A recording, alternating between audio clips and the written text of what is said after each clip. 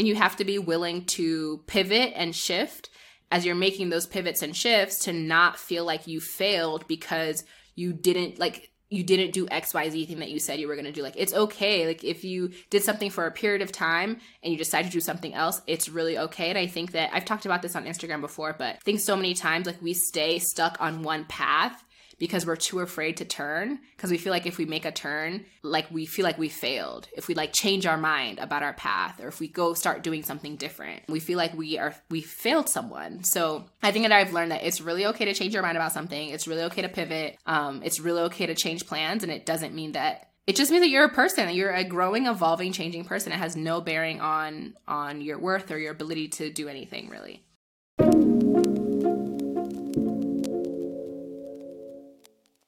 Welcome to the You and I podcast, a space where we share stories to uplift while reflecting and working on ourselves. My name is Ozzy. And I'm Kara. And here we engage in conversations centering on sisterhood, wellness, spirituality, and more. Join us each week as we learn and grow together. This quarantine has allowed me to learn about my hair. Kara knows this, but I learned how to do like knotless braids. I finally learned how to install wigs. Yeah, she stopped dropping hundreds. Yes, that's true. That's true. Every couple of months to get somebody else to do it. I stopped dropping hundreds of dollars for people to braid my hair when I realized that I can learn how to do it myself. So life is good, especially in the hair department. Nice. I think I'm the opposite. Like, I spent so much time, like so many years, like doing my hair by myself. I'm now like, I don't do my hair by myself. I go to the salon because I just can't. It's just not gonna happen.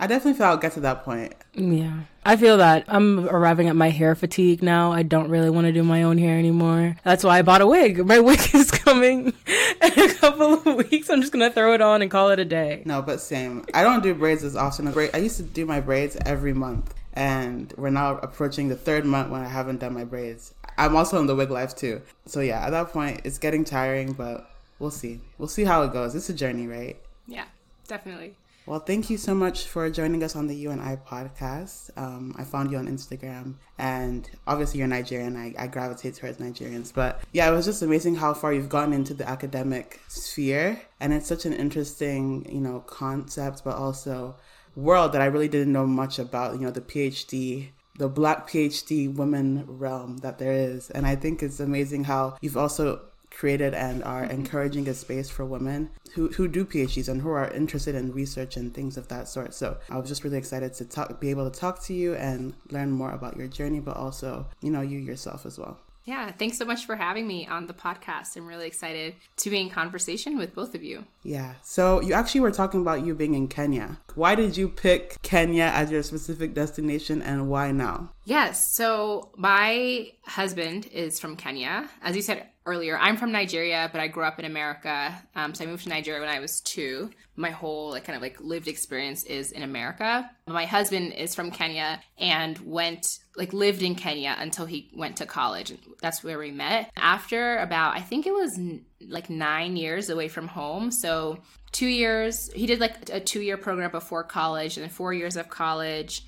Then he worked for 2 years somewhere, and then did 2 years of grad school. And then actually over 10 years, now that I'm counting, over 10 years, he was away from home for over 10 years. And so he really wanted to come back and kind of spend some time with his family. And then for me, when we moved, I was finishing up my PhD. And I had been one of those people who I went into a PhD program right after I finished college. So I basically just had been in school since I was 4. So when he kind of brought up the idea of moving, I knew that when I finished my PhD, I knew that I wanted to take a break and kind of just reset and figure out what I wanted to do with my life. And I was happy to do that resetting in another country. That sounded like it was interesting to me. So we decided that we would move to Kenya for 2 years and do a little experiment. I was also pregnant. So, we're also thinking about being able to be close to family. Although my family's in the U.S., we had not spent that much time with his family. We figured that we would come here, kind of have the baby and have him be raised around the Kenyan clan, and then eventually he can hang out with the Niger people.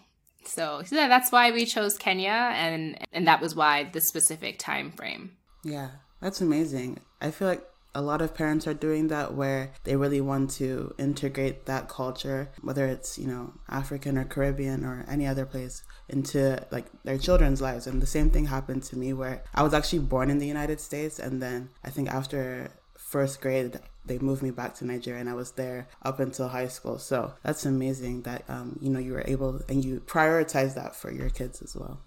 Yeah, I didn't get that experience, but I do feel like there's a lot of value in growing up in a place where, you're like raised by a community and not just your household or not just your parents.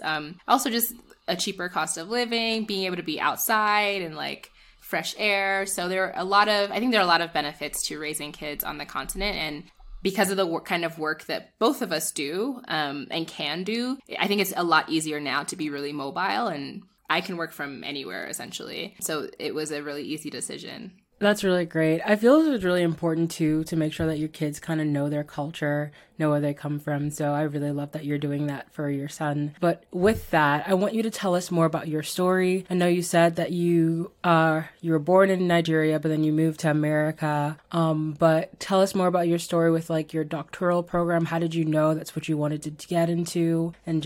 But how has it led you to where you are now?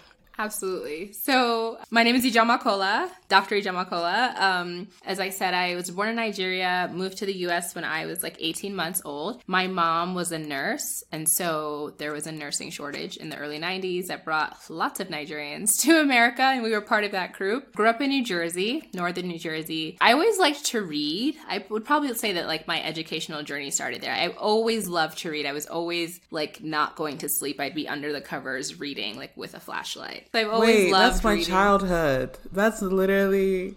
Yes! Wow. I remember when my mom told me readers are Girl, I just typed that in the chat. I just typed that.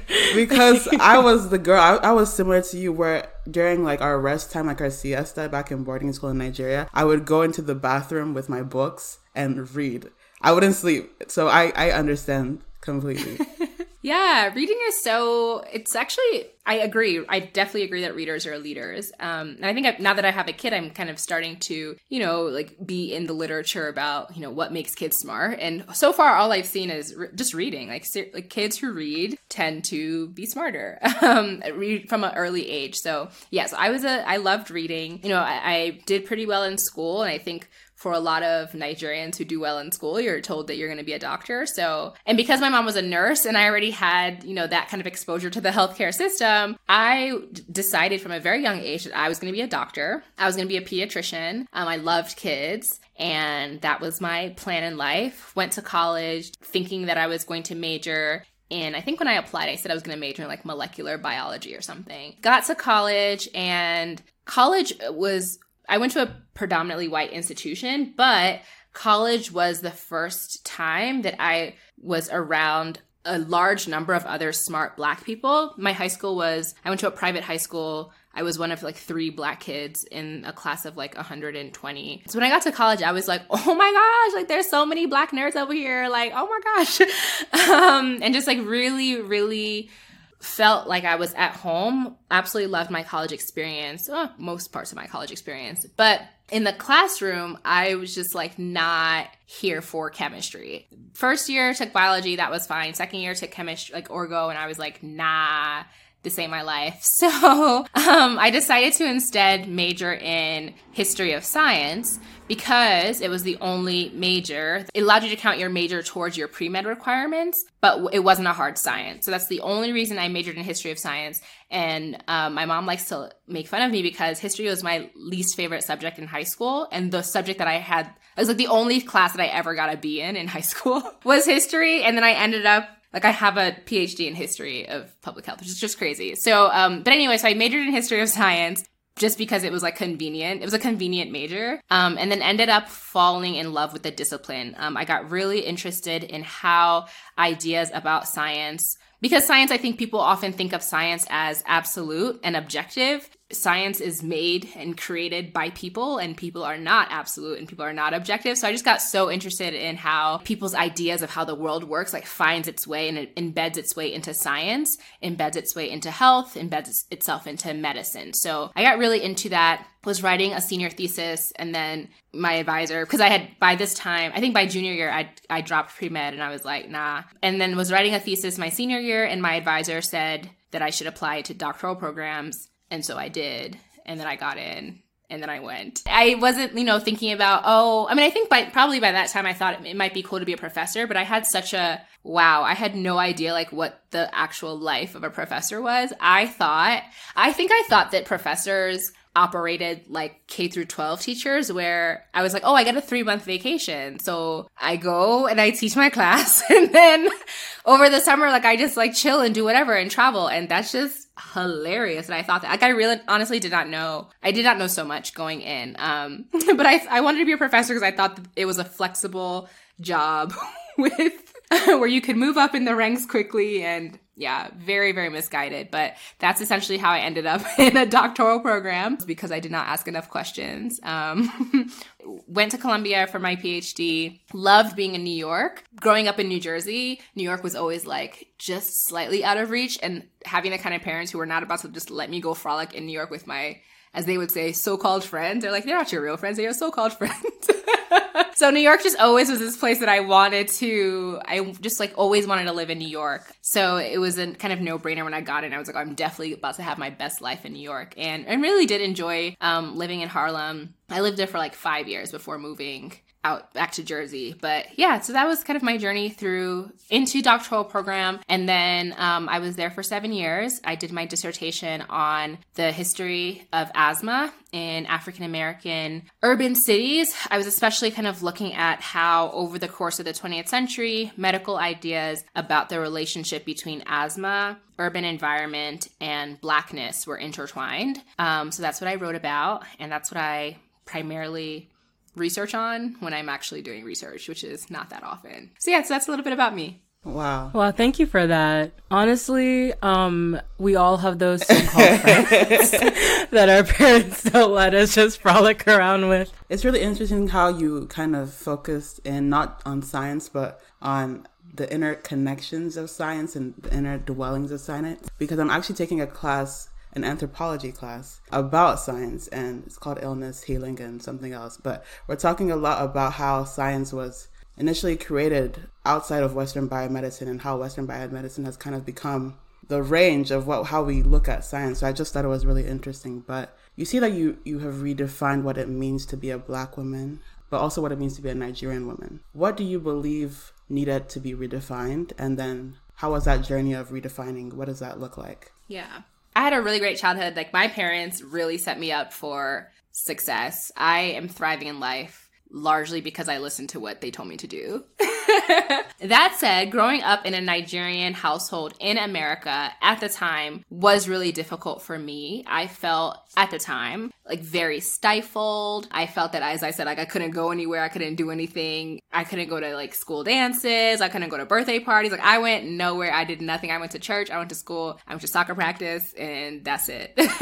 And so, yeah, I think growing up, I felt like my life was so hard, which is funny because when you are an adult and you're hearing about people's childhoods where like they actually have hard childhoods, like abuse or, maltreatment, or just really having to fend for themselves. I'm like, I wasn't allowed to go to a party, like, so what? The life wasn't that hard. But in the moment, it felt like it was terrible. But what was difficult, and I think now that I'm older and I kind of have these conversations with my parents, we've kind of come to a mutual understanding that, Nigerian culture, many cultures, but Nigerian culture specifically, is very patriarchal. It is a patriarchy. Having two brothers, I'm a middle child of two brothers. I was raised very differently than my brothers. My parents are really in a partnership. Like, their marriage is a partnership. Absolutely. But, my mom still did all the cooking. There are a couple of times that my dad, I can vividly remember my dad cooking, but my mom did all the cooking. I wouldn't say she did the cleaning because we did the cleaning, but, there was still gender inequality in our household. And then I think the other thing with, being raised as a Nigerian girl, I think the expectations that you go to school, you don't think about boys until you have a degree. And then as soon as you have a degree, you need to get married. And then as soon as you get married, you need to have a child. So there are these expectations that our culture puts on us. Even things like, you live in your parents' house until you're married. So it's like, you're just like, there are a lot of different cultural things that are essentially like. Wow. So much truth. You are speaking so much truth. It's the patriarchy. It's the hypocrisy, too. Well. Because how do you expect someone to get married when you told them not to talk to any boys? Yeah, and you can't have boyfriends. It's just friends. You just have friends until all of a sudden one day you're supposed to be engaged. I'm supposed to be married. Now you're asking me when I'm going to get married. Like, right. So anyway, I cut you off. I'm sorry. No, it's okay. So I think that, so then on top of that, so there's like the Nigerian experience and there's the navigating my Black identity, because for a long time there were so few other Black kids in my school. I really was Nigerian. My identity was, I was just Nigerian. I knew I was other, but the otherness was Nigerian. And I think it really wasn't until senior year of high school that I was like, oh, like these people sometimes treat me differently, like because I'm Black, and just understanding what that meant. And then it was really cemented when I got to college and was around a lot more Black people who could, talk to me about these experiences. And I also was like reading scholarship and et cetera. But how I redefined, what it meant to be a Black woman and a Nigerian woman for myself was that I just tried to chart my own path. Although I have a PhD, I am married, I do have a kid. So I have done all the things, quote unquote, but I think I did them in a way that pleased myself and suited myself and did not do them for my parents. My parents, when I wanted to marry my husband, my parents, it was so much drama at first. Like they were just not here for it. And I kid you not, my mom said that the only way you will marry this man is over my dead body. Like those words came out of her mouth. There are people, I have friends whose parents were like, oh, you can't date a non-Nigerian person, and they have broken up with that person. But I was like, Mom, I love you, but this is my life, and this is who I'm about to be with. So if that means that we're not going to talk, then that means we're just not going to talk, because this is the person that I'm going to be with. And I think it also came with having a really strong sense of who I was, and a confidence in who I was, and a confidence in my own plans. And another thing I would tell them, whenever we'd be arguing, is that y'all raised me to think independently and to make smart choices. So if you believe in how you raised me, then you should trust the choices that I'm making. Wow, you won. See, that's good. Do you trust yourself? That's good. Do you trust yourself? Exactly. No, you actually won. Good way to pin it back around. No, that's beautiful. I'm gonna have to use that too. Feel free anytime. Yeah, so I kind of I did my PhD the way that I wanted to do it. It took me probably an extra year or so, but I blogged the whole time because that's what would make me happy and that's what I wanted to do. So that's what I did. My parents were like, oh, you need to live in our house until you get married. And I was like, I'm not, no, I'm going to live by myself in a studio and that's what I'm going to do. And I already talked about, marrying the person I wanted to marry, and everything is all good now. They love him. There are just times where I had to say, I respect our culture. I respect you guys as my parents, but I am not going to live my life in your box because y'all had your life. Y'all decided what you wanted to do. And again, you raised me to think and to act independently. And so I'm going to do what I want to do, essentially. I love that for you. But I kind of want to get more into further into your higher education and your PhD. Personally, in my experience, because I know you said that you didn't really ask a lot and you wanted to be a college professor, and that's kind of how you found yourself there. But I want to know more about what sparked your interest in obtaining specifically the public health around race and asthma. Mm-hmm. Yeah, so I think it goes back to when I was in college. So I took this class, I think it was called Sociology of Medicine, but I might be wrong. In this one class, I learned about the concept of social determinants of health, which essentially means that there are aspects of our lives, our race, our gender, our sexuality, where we live, our income, etc., that can impact our health and our access to healthcare and our well-being. So I think I got really interested in that concept of social determinants of health, this idea that it wasn't, and I think this is really where I kind of shifted from medicine to public health, because I think medicine will say, okay, you have a disease, let me give you a prescription to address your cholesterol. Whereas public health is you have high cholesterol because in infrastructures and systems have been created in such a way that you don't have access to healthy food because of like the zip code that you live in. And so that's why you have high cholesterol. So like, let's fix those like structural and systemic things. So I got really interested in understanding, you know, things that we don't really control, how we look, what our gender is, you know, our income, how those things can have like life or death impact on our well-being. So that's how I got really interested in like public health specifically. And then the history part, I think really came from this idea that, and maybe this actually probably stems from my mom, because she's a nurse, because she was a nurse, I think that a lot of nurses are like doctor haters, but just like for good reason, because really nurses like do all the work. Like they really actually just do all the work, and doctors get a lot of the credit and like a lot more pay. And so my mom was always like skeptical of doctors and kind of like always like bad mouthing doctors. So I think that I thought about doctors as like not as experts, yes, but as people who can be wrong and have been over the course of history very wrong on certain things, and was just really curious about how like regular people, because they're given a title, can like make science and can create science. So I wanted to interrogate how those scientific and medical ideas have changed over time and their lasting effects. With asthma specifically, I can't tell you why I chose asthma specifically because I don't know. I think the best answer I can give is that there are a lot of asthma is a disease that doesn't have a clear explanation. So for some people, asthma is genetic. Some people, they're the only ones in their family who have asthma. Some people, they get asthma from, you know, they'll start having an asthma attack when they're around animals, like cats. Like it's like an allergy to like cat dander that'll trigger an asthma attack. Some people, it's exercise-induced asthma. So like it differs in different people. That meant that the way that doctors and researchers have also understood the causes of asthma has also changed over time, but also is kind of like a continually contested topic, as opposed to something like sickle cell disease. Like we know sickle cell disease is caused by like a certain like mutation in a blood cell. So that has a very clear explanation, whereas asthma doesn't have a clear explanation. So I thought it would be an interesting disease to kind of look at, well, how have doctors tried to make sense of this disease that they really still don't really understand fully, and how has that changed over time? And then because Black people have about 3 times higher asthma rates than white people do, like how have doctors explained that, and how has that changed over time? So that's kind of how I got to my topic. Yeah. Yeah, I love public health. I'm concentrating in global public health, so this just gets me so excited. And just the idea of, as you said, social determinants of health, epigenetics, embodiment of trauma, and things like that. Super fascinating to me. But I want to know more about, you're learning about history, or rather you're focusing on the history of science. And I was wondering, especially when it comes to your research, do you ever feel that you want to be more involved in the implementation rather than kind of looking at the past and maybe being more involved in the future and what's happening in the present? Yeah, that's a really good question. So I'm going to give the short answer, then give an explanation for the answer. The short answer is no, that I'm not really interested in policy implementation or like future work. However, I do really strongly believe that you can't inform the future unless you know the past.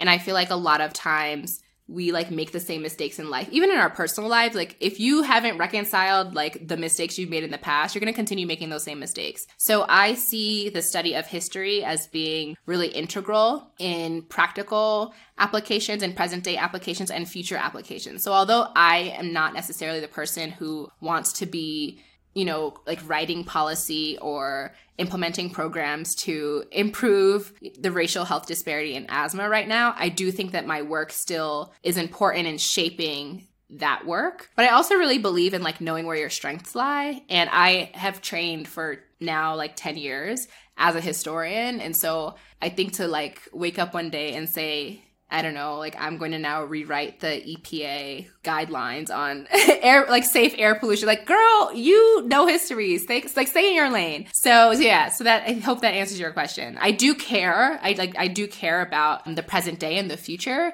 But I think that historical work can and should inform that work. And I don't think that I need to necessarily be the person to also do the implementation. Okay, kind of want to get more into Safe Journey Retreat and your adventures. So can you talk to us more about Safe Journey Retreat and like why did you see a need for this? Yeah, so really excited about the Safe Journey Retreat. It is a women's travel trip and empowerment retreat that is happening. The first one, we'll see if there are more, but right now, the first one's happening in Kenya, August 29th through September 5th. It really was built out of my own experiences traveling to Kenya. So before I moved to Kenya, I had visited Kenya on 5 different occasions. The first time I came to Kenya was in 2014, and it was a really transformative trip because this is actually the first time that my parents and I really, really clashed. So I was like, hey, I even like told them, which I didn't, I was even doing them a favor. I was like, hey guys, FYI, like I am going to visit my boyfriend in Kenya in a couple of months. I just want to let you know because I'm not a disrespectful child. And they were like, you can't go. And I was like, but I actually am going.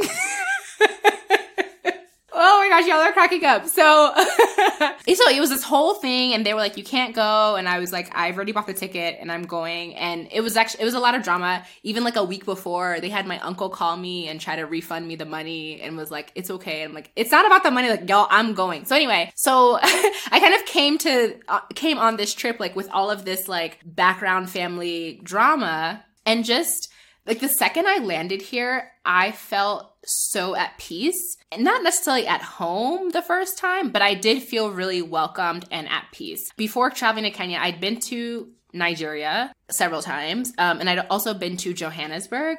But I don't know, Nairobi just felt like a really, really, like Kenyan people are just so nice and like welcoming and warm. And, you know, Kenya has preserved the land. Like animals are still roaming. Like ain't no animals roaming around in Nigeria. Like we didn't care about like environmental protection the same way. I don't know if it's all East Africa, but at least that Kenya did. And so there was just so much to do here. Nairobi is a very like cosmopolitan city, but then like, you know, but 45 minutes outside of the main, like downtown, like you can see giraffes. So I don't know. There was just something about it that made me feel, oh, and like, this is going to sound so foolish to some people, but if you're Nigerian, I think you'll understand this. They also have power 99% of the time, like constant light. That's a necessity. I'm not from Nigeria. Yeah, but we don't have it in Nigeria. But the wind blows in the Bahamas and the power goes out, apparently. I don't know what's up now, so I understand the need for power. But I also understand the love of Kenya. My mom, I don't think I talked about this, but my mom is actually Nigerian. My mom is she's not Kenyan, but she's moved by her own will and volition to Kenya. So that's why, yeah. So we understand. Kenya is amazing. Yeah. So yeah, basically when I first came, I was like, oh my gosh, this place is amazing. And everybody needs to come here because it's just really, really beautiful. So I felt really strongly. So that's like one, like why Kenya specifically. But then in terms of like why do a retreat? So I think in the process of building an online brand and an online community, I have always thought that like whenever I create content, I always try and have, not always, like some things are just to be cute, but I usually try and have some kind of like empowering message behind it. Like I believe in God. I'm a woman of faith. And so I don't think that God gave me this platform for me to just like post cute pictures. Like I believe that if he's bringing people to me, it's to inspire and encourage and uplift them in some way. And so I wanted to create not only a trip, but an empowerment retreat that brought in speakers to encourage and uplift women in different areas of their lives, whether it's in their career or whether it's in family or faith or, you know, thinking about their legacy. So that's why I decided to kind of have like mix an empowerment retreat with a group travel trip. And yeah, so I'm really excited for it. It is, you know, it was supposed to be last year actually, but then, you know, COVID canceled it. So it's been rescheduled for this year. And we're kind of like knee deep in the planning and securing speakers, which is going really nicely. But I just feel like, oh, I didn't talk about this part. Oh, it's actually a really important part. I'm glad I remembered. So I think growing up, I kind of alluded to this earlier, but growing up for a long time, just being Nigerian and then adopting a Black identity, because I think that is a choice, like whether you decide or not, especially if you are an immigrant. Like you can say that you're not Black and you can say, oh, I'm whatever. You can either prioritize your nationality or you can prioritize your Blackness. So I think I was raised Nigerian and I believed I was Nigerian, and then I got to college and I was like, oh, I'm also Black. But when I was in college, I did feel this disconnect between Black Americans, typically referred to as African Americans, but then me being someone who was literally born in Africa and then grew up in America, like I really felt like I was also African American, but sometimes people didn't necessarily think that I was able to adopt that identity. I just felt like there was a divide between the Black American experience and the African experience. And so I thought that the retreat could be a good way. And okay, and it's also not our fault. Like the media portrays all of us really badly to the other person.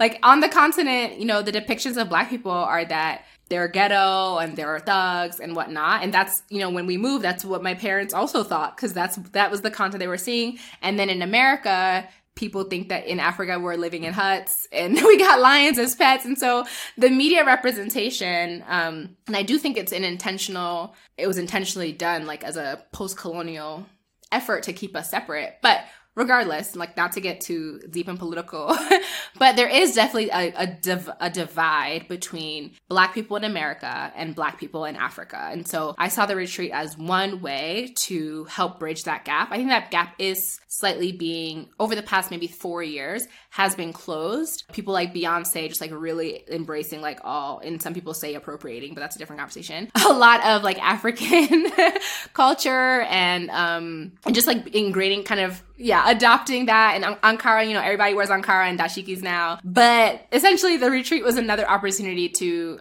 bridge the gap between the two worlds. Because I do think that like the only way, not the only, but an important tool for Black liberation worldwide is we really got to come together. Because the same oppression that's happening in America is still being felt in Africa and vice versa. Yeah, I agree. And I feel like that type of retreat, what you're doing also kind of attempts to deconstruct the idea of the monolith identity of Africa. As you said, Ankara, dashiki, and things like that. And it can seem as if Africa is one monolith, like we're African people. That's how it goes, but it really isn't. And for people to be able to actually go and see Kenya and wherever you decide to place the retreats and see that there's actually different cultures within the same country, I think it's going to be amazing. So what is your hope for Safe Journey Retreat? What do you want to, in your greatest mind and dreams, what do you want it to look like? But also, what have you learned about the process of, you know, really working hard to create this this project and passion project, if you would call it that? Mm-hmm. It is definitely a passion project because it's not an income generating project. It is definitely a passion project. What do I hope for the retreat? I hope that the retreat, as we started to say, like really, I hope that it shifts people's perception of what Africa is and what Africa can be. Also, like having lived here for 2 years now, that was also part of the reason why I felt like I could be an authority and say, like, actually, I do know what's happening here because I actually live here. But I do hope that I am able to kind of shift people's perception of the continent. I hope that people appreciate the richness of the continent and also see it as someplace that they are welcome. So that's one hope for the retreat. I also hope that the attendees who come leave feeling like, so I think that sometimes when you go to like a conference or you go to a talk, and someone promises to inspire you, it's like, you know, they might give you a few quotes, but I'm like, when I'm looking at speakers, like I'm really looking at people who will give actionable steps that you can implement immediately to improve your life. Like we need to all be in our bag. We need to all be financially secure, relationally secure, emotionally strong, spiritually sound. And so I want people to really leave feeling like they are a better version of themselves and that they were able to get that from the retreat. So the touristy stuff is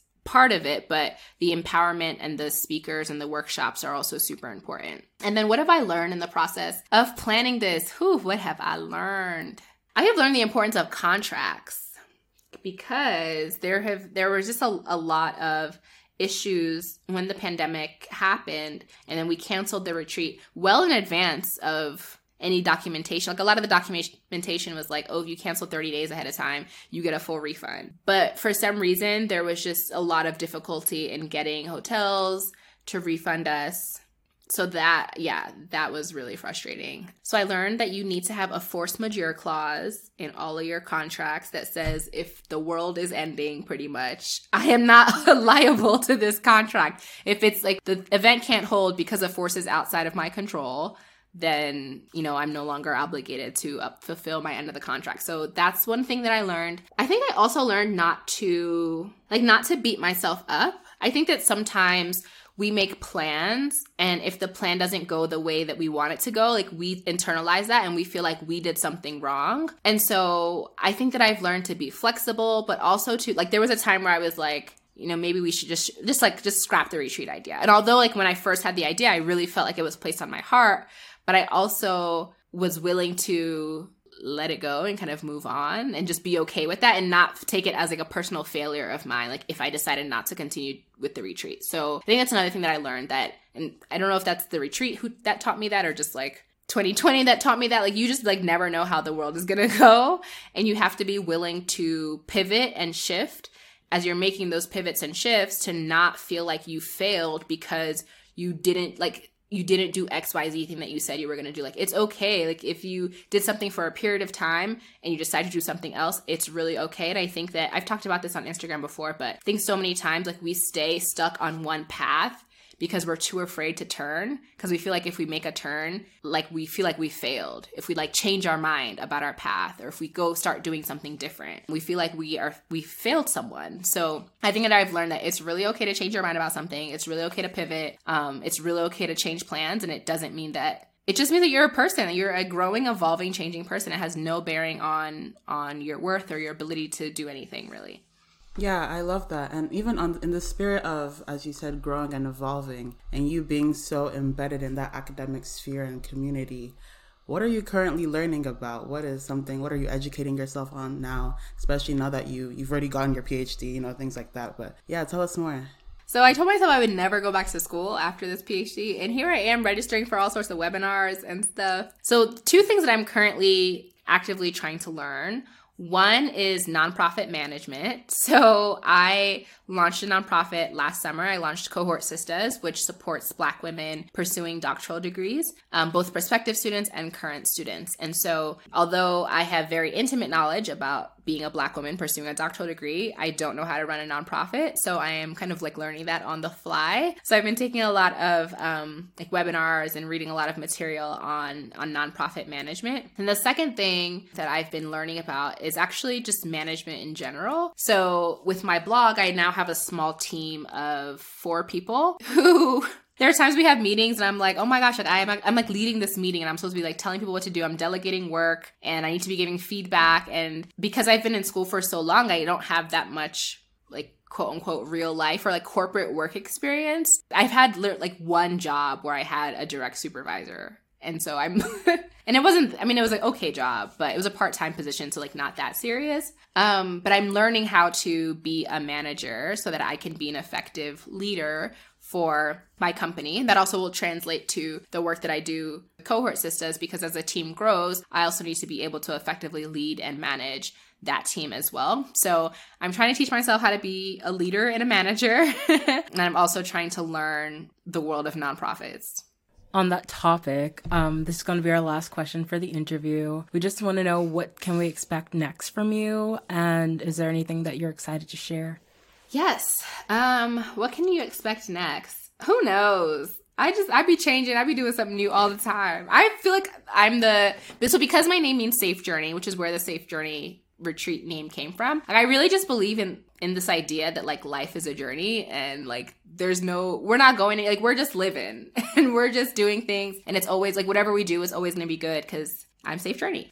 So I'm not really sure. Cohort Sisters, I'm really excited about the growth that it's taking. Yeah, we're almost at 1,500 members in less than a year, so it's growing really nicely. We are in the middle of a mentorship program pilot. Thank you. So in the summer, we're going to open up enrollment for the second round of that and grow that and start hopefully getting some foundation funding and university partnerships. So really excited about the future of Cohort Sisters, really. And then for me personally, I'm thinking about getting back into the academic world. So I might, get back into the university space, might do some teaching in the university. I've had enough of a break from school, and so I think I'm ready to re-enter that world again. So I think those are the 2 main things that you can look out for. So Cohort Sisters, all the great stuff that's happening with Cohort Sisters, and then some academic stuff. And of course, the retreat is also on the horizon as well. Well, thank you so much, Dr. Kola, for talking to us. It was just I just loved the conversation we had, and I feel as if I've learned a lot about your experience, but also your mindset and just your beliefs. So thank you so much for